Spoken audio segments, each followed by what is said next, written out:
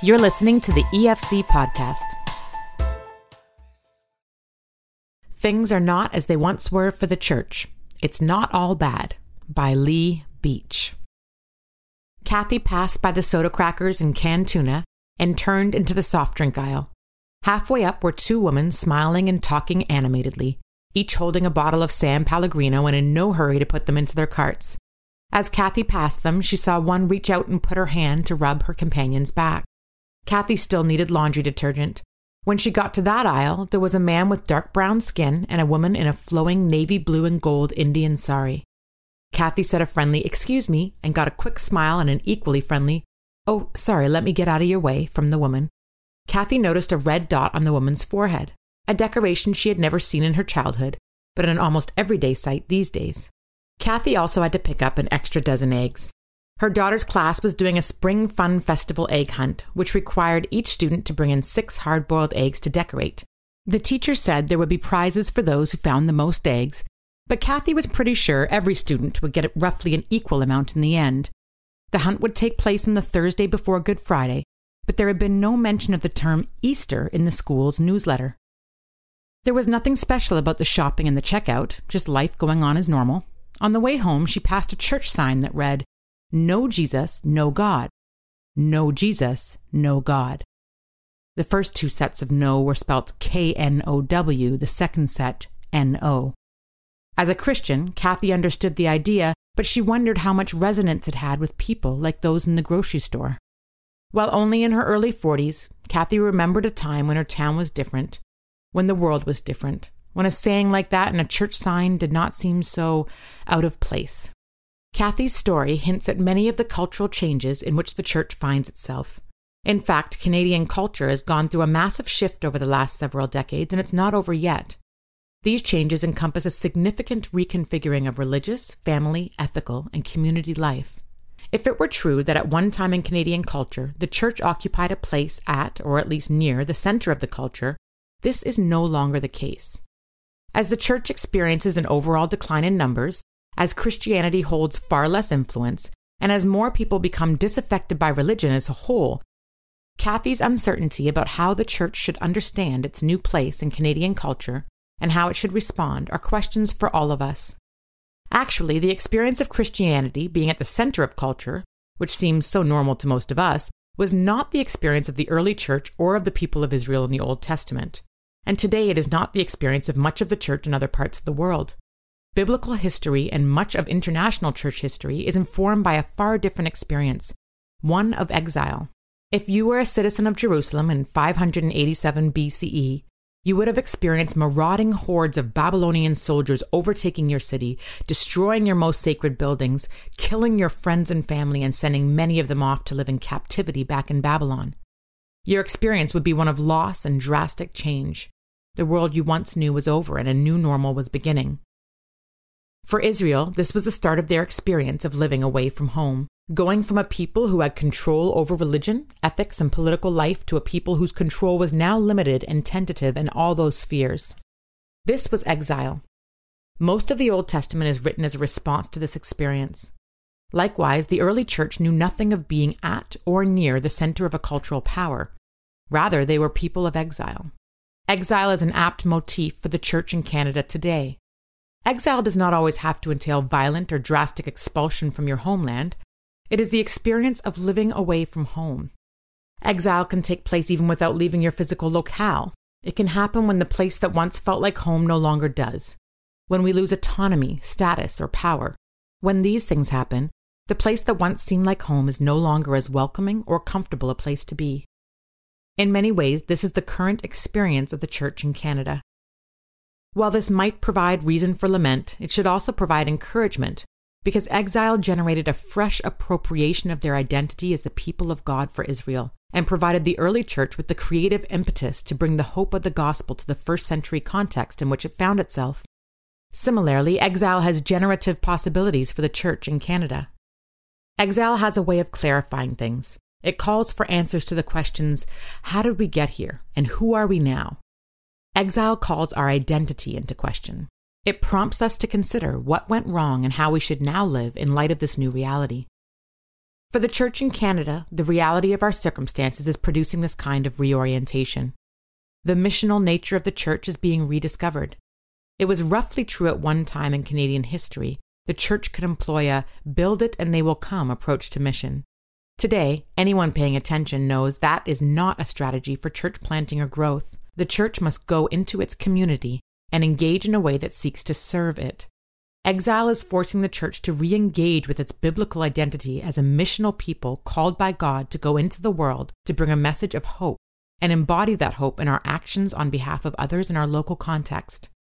Exile is also causing sectors of the church who might have neglected the social aspect of the gospel to reorient themselves to this essential aspect of what it means to identify as followers of Christ.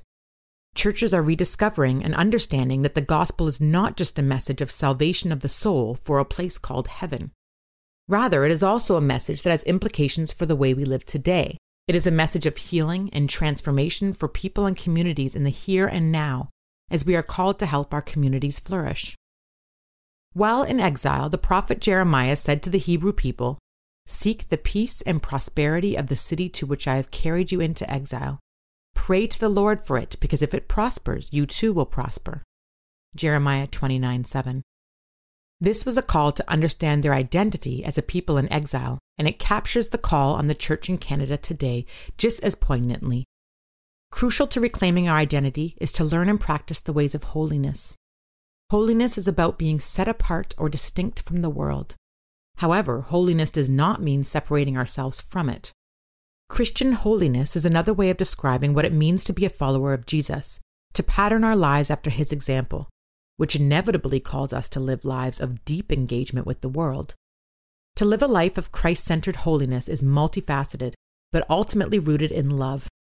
Love is a concept often misunderstood, but Jesus himself said the primary distinction his followers should be known by was their love. This begins within the church community itself, but then spills over into the neighborhood. While holiness certainly has important ethical dimensions to it that can't be ignored, perhaps one of the greatest ways the church can express its distinct identity in Canadian culture today is by living as a community of genuine hospitality. Individualism and isolation from neighbors, even from work colleagues, is common today. The church is connected to the God who welcomes all people. What would it be like for us to live as a people of genuine welcome to those around us? Opening our homes and churches to our community, neighbors, and friends, forging more meaningful relationships, learning to genuinely care for one another. It would be a sign of how being in relationship with Jesus actually shapes our lives in a distinct way.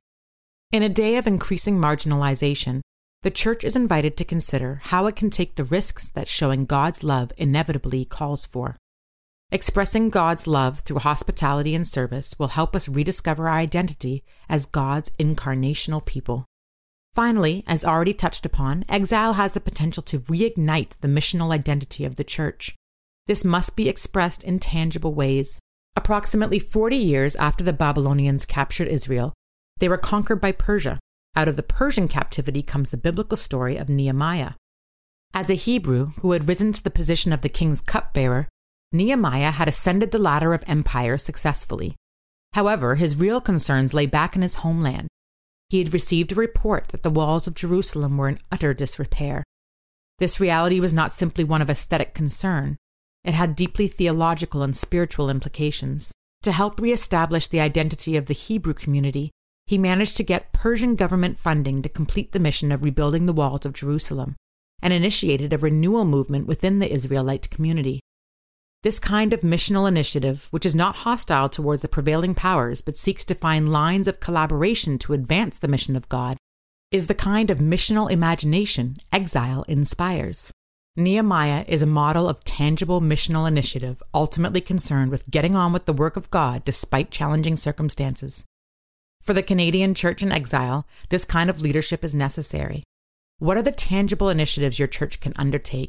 What lines of collaboration can be forged with community partners that can lead to mutual benefit? This is how life on the margins should inform mission and ignite missional imagination in the church. The half-formed questions that came up in Kathy's afternoon shopping expedition, how she should understand these changes and what they might mean for her as a Christian, and for the church in her community, are the key questions before the church in Canada today. The way forward is found in taking seriously the hard reality of our cultural context and refusing to be defeated by it. Instead, we must be engaged by it. It must propel us into a time of rediscovering the true identity of the Church and its mission in a new context. Our ancestors in the faith have been there before us. We are not alone. We have a blueprint to follow. It is up to us to embrace the challenge and seek the leading of the Spirit, so the Church can fulfill its calling to be a blessing, even in the midst of living in exile. The next time you are grocery shopping, take in the sights and sounds around you, and ask God to help you and your church learn to live as exiles in the world. That is, as God's missional people in the unique time in which we find ourselves in Canada today. Lee Beach is Associate Professor of Christian Ministry, Garbett F. Smith Chair of Ministry Formation, and Director of Ministry Formation at McMaster Divinity College, and author of The Church in Exile, Living in Hope After Christendom. Thank you for listening to this podcast. To listen to more and to subscribe to Faith Today, Canada's Christian magazine, please visit www.theefc.ca/faithtoday.